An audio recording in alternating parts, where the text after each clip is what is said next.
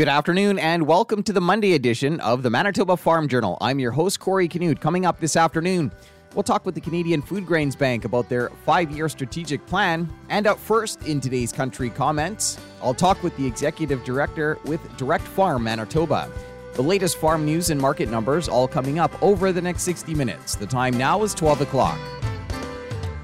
Here's a look at our local news. Good afternoon. You're listening to the Manitoba Farm Journal. After 2 successful years, Direct Farm Manitoba fears that Manitoba Community Food Currency Program will fail to continue for the 2022 farmers market season. The program provides community food coupons to participants to spend directly on Manitoba farm products at their local farmers market. With the details, here's Executive Director Christy Bainin. The Manitoba Community Food Currency Program is a program working to address issues of food security for low-income Manitobans while supporting local producers and farmers. So basically, we come alongside community organizations. We have women's centers. I know in Morden we have Many Hands Resource Center. And we come alongside those community organizations and we provide them with vouchers. So they select participants and they hand out these vouchers either weekly or biweekly. And those participants can go spend those vouchers directly on farm products at their local farmers market. And how long has this program been running? 2020 was our pilot year during COVID and all of that craziness that ensued. And then last year was our first full year. Now, you have some concerns, about what will happen to the program this year. Can you fill us in? Sure. Yeah. Basically, this year we haven't received the funding we need to be able to run the program this year, and that's very unfortunate. The surveys that we received from the participants from the end of last year's program were overwhelmingly very positive, and we had a 98.5% redemption rate on the distributed currency. So that was almost $60,000 of vouchers that were handed out and then spent by participants at the farmers market. So if we don't receive the funding we need, unfortunately, we won't be able to run the program this year. And it will be unfortunate in so many ways. The people and the households we already worked with in the community organizations last year all still want to be a part this year. And we also had much more community demand than we've been able to meet so far. We have many organizations and farmers markets wanting to join the program. Is this provincial funding that you won't be getting this year? We're still hoping on some provincial funding through a grant. That's a cost-shared grant, so unless we receive other funding to match that, we may not be able to use that funding. But this year, we are really looking for direct provincial investment. This program in Nova Scotia is a $400,000 program. It's a $2 million program in BC through their Farmers Market Associations, who we work closely with, and we've modeled our program after the highly successful BC program.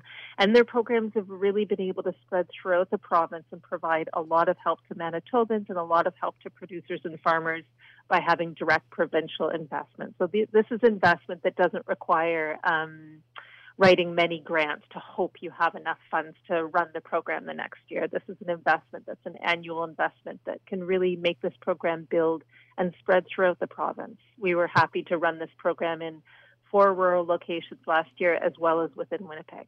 This is, if a program is needed this year more than ever when we see the rising inflation rates, and we know that people who are on that edge could really use a lot of help to get healthy local food on their tables. This program supports farmers after a few hard years, and it's just a great way to bring the community together. That was Christy Bainin, Executive Director with Direct Farm Manitoba. A look at what's happening in the markets this afternoon is coming up. Canada Beef will have access to up to $3.6 million in funding through the Canadian Agricultural Partnerships Agri-Marketing Program to promote Canadian beef and veal exports globally.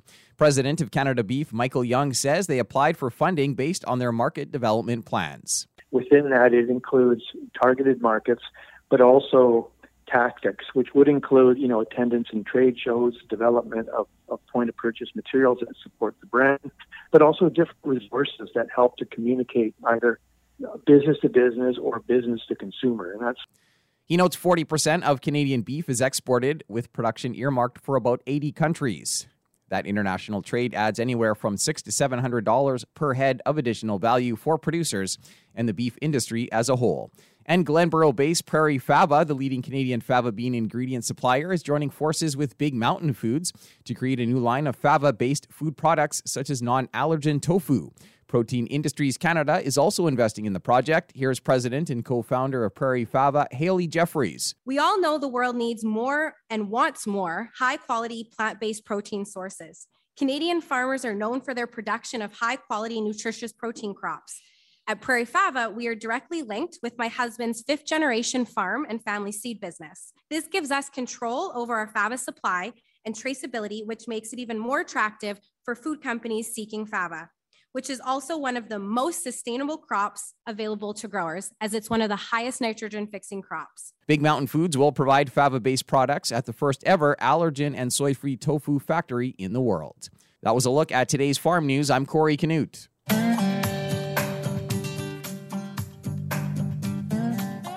Good afternoon and welcome to the Prairie Ag Wire for Monday, May 2nd. I'm Corey Canute. Coming up today, we'll get an update from the Canadian Food Grains Bank on their strategic 5-year plan. The Canadian Food Grains Bank has released its 5-year strategic plan. Musu Taylor-Lewis is Director of Resources and Public Engagement. In the coming years, we will be building on almost 40 years now of Christian service, working towards a world without hunger. Strategic plans by their very nature focus on the things that need to change, but we do want to emphasize that there's a lot that will not change. Our mission, our vision will remain the same. Our areas of program focused on food security and providing emergency food assistance in times of crisis will continue. But what we have is a strategic plan. It's built with ethical and theological seriousness. It deals with the key issues of our time. Nexus programming that bridges our humanitarian and development work, that addresses climate adaptation programming and addresses the growing impacts of the climate change on those that we serve. And it also advocates for localization and equitable practice in the way in which we deliver those programs.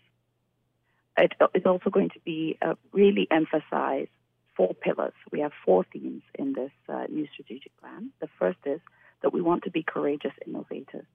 We want to be sector leaders in pushing the horizons of what's possible to end global hunger. We want to make a compelling invitation. We want to invite more individuals, policymakers, Canadians into the conversation and invite them to take specific actions that will contribute to ending hunger. We know that the impact that we can have will only be multiplied through advocacy, through the many, many Canadians that continue to come alongside our work. We want to advance equitable practice, as I said before. We want to be really intentional about recognizing individual and community rights to self-determination everywhere where we work. And so we want to just actively seek to reverse any practices that may be based on harmful assumptions that could limit meaningful expression or changes that communities themselves want to see for themselves. And last but definitely not least, in keeping with our identity as a partnership of 15 churches and church-based agencies, we really want to build vibrant network relationships to strengthen that partnership so that we all can do more to work towards this vision and mission. Is there anything else that'll, be different, over the next 5 years here? Or? The organization itself, we feel like we have a strong foundation on which to build these differences. And the main thing is we're going to try to be a lot more innovative in the way we work. So Nexus programming really bridges those 2 areas of work, humanitarian and development, so that even for those in crisis, we're thinking about long-term recovery and long-term food security. We want to address climate. We want to be able to develop an innovation fund so that Canadians who want to see this innovation take off have an opportunity to fund it. So those are the kinds of things that we are thinking about. But in terms of the organization itself, of course, we'll be looking at structures to make sure that we're able to do that. But fundamentally, we feel like the organization is a strong basis from which we can do this work. And I guess currently, what are the areas of the world where you're focusing your work? We are currently in 33 different countries around the world. About half of our programming is done in countries in Africa, but we're also in countries in Asia and all of the, in the Middle East, in Yemen, in Syria. We are in Ethiopia. We're in Tanzania. We are in Colombia, Venezuela. We're in Haiti. So we're in 33 countries around the world and continue to be as present as we can be in every area where there are food crises. With the war in Ukraine, is that something that has shifted some of your focus, or? Oh, definitely. We've definitely turned our attention there along with everybody else, but also trying to make sure that we're not losing focus in the areas where there's a continuation of the crisis. But we have 2 members currently working inside Ukraine to address that tragedy and the situation there with the Ukrainian people. And of course, the situation in Ukraine is having an impact on food security worldwide due to their place in the world and the amount of grain that it was exported from Ukraine to other parts of the world. The food supply chains that are being affected because of the disruptions of the war. Food insecurity is rising directly as a result of that crisis. And of course, that creates focus not just on Ukraine, but on other areas where the world that are impacted indirectly by the war. That was Musu Taylor-Lewis with the Canadian Food Grains Bank talking about the organization's 5-year strategic plan. That's it for the Prairie Egg Wire for today. If you have any questions or opinions to share, send them to us by email, thefarmdesk@goldenwest.ca. I'm Corey Canute. Thanks for listening and have a great afternoon. The Prairie Egg Wire will return tomorrow on the Golden West Farm Network. Time now for a look at the farm calendar. A workshop entitled Start Your Grazing Plan will be held May 3rd at the Brookdale Farm north of Brandon. You can register on the Manitoba Beef and Forage Initiative website. Another workshop will be held May 5th at the Eriksdale Community Centre. Agriculture and Agri-Food Canada has established an e-commerce resource hub where Canadian agri-food companies can access resources to take advantage of global opportunities to sell products online. These sessions begin May 4th and conclude June 6th. Each week covers a different topic. You can register on the Manitoba Agriculture website. And the 2022 Spring Farmers Market Coordinator Gathering is being planned for May 13th in Winnipeg. The gathering includes workshops, lunch, solution mill, as well as time to connect with fellow coordinators. Get all the details with Direct Farm Manitoba. Continuing with the Manitoba Farm Journal here on this Monday afternoon, BASF is bringing back its Safety Scouts program for the 2022 season. Nicole McCauley is Head of Communications and Public Affairs at BASF Canada Agricultural Solutions. We're pretty excited to bring the program back for 2022. For those who might remember, we launched the Safety Scouts program in 2021 in its inaugural year. And it's really about giving kids on the farm an opportunity to engage in meaningful ways around safety and safe behaviors on and off the farm. And how did things go during that first year? Oh, it's a funny story. We, tried to anticipate. We ordered 1,500 kits. And we actually sold out in the first few days, and we had to reorder extras and deliver them later in the year just because there was so much enthusiastic participation in the program. So we've got about 2,000 kids in the troop right now. In every kit, there is a safety vest, there's safety coloring sheets and activities. There's a pledge to make it really meaningful for each child on the farm to take accountability and find a leadership role really on the farm in this space. There are a lot of incidents on farm and in agriculture in general. And so what we saw at BASF was if we could instill some of this safe behavior at a young age, these are lifelong skills and lifelong behaviors that will stick with them through the long run. And, with the kids involved, is this something that, maybe rubs off onto other family members, to get them thinking about safety as well? I think so. And I think, honestly, it gives families an opportunity just to have meaningful conversations. It gives kids an opportunity to ask questions and for parents and other children within the family, the extended family, or even, the farming community or the farm operation to have meaningful conversations about safety because it is something that the kids on the farm are talking about. And Nicole, if people want to get involved this year, how do they find out more?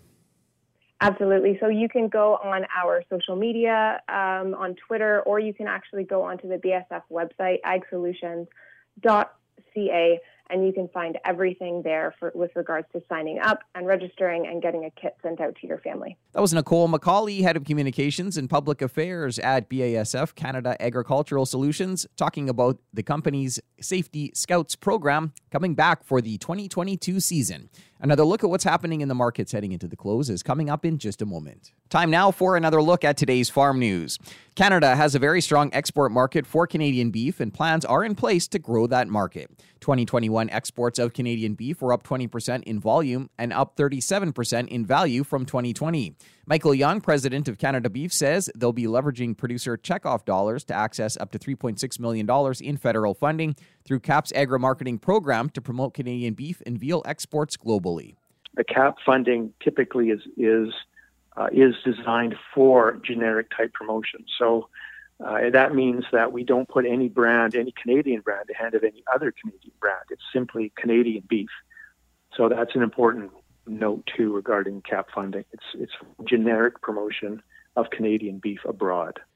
You know, it's 40% of Canadian beef is exported to about 80 different countries.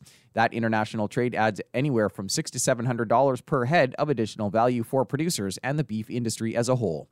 And Glenboro-based Prairie Fava, the leading Canadian fava bean ingredient supplier, is partnering with Big Mountain Foods to create a new line of fava-based food products such as non-allergen tofu. Protein Industries Canada is also investing in the project. President and co-founder of Prairie Fava, Haley Jeffries, talked about why they decided to focus on fava. Well, I always had a passion for health, and it was fueled in part by my mother's cancer diagnosis. While seeking out alternative proteins for her, I realized fava was underdeveloped and underutilized in consumer segments. I also learned that fava beans meet this need for numerous food and health consumer trends, including being free of allergens, non-GMO, gluten-free, very high protein, and high in fiber, and its naturally light in flavor profile. Big Mountain Foods will provide fava-based products at the first ever allergen and soy-free tofu factory in the world. I'll be back after this to wrap up today's program. We've come to the end of another Manitoba Farm Journal. I'm your host, Corey Canute. If you have any questions or comments, you can reach us by email, thefarmdesk@goldenwest.ca. Today's closing numbers with more in-depth commentary on what's happening in the markets is coming up at 10 to 2 on the Markets Farm program. Coming up on tomorrow's show, we'll have our first edition of this year's Bean Report.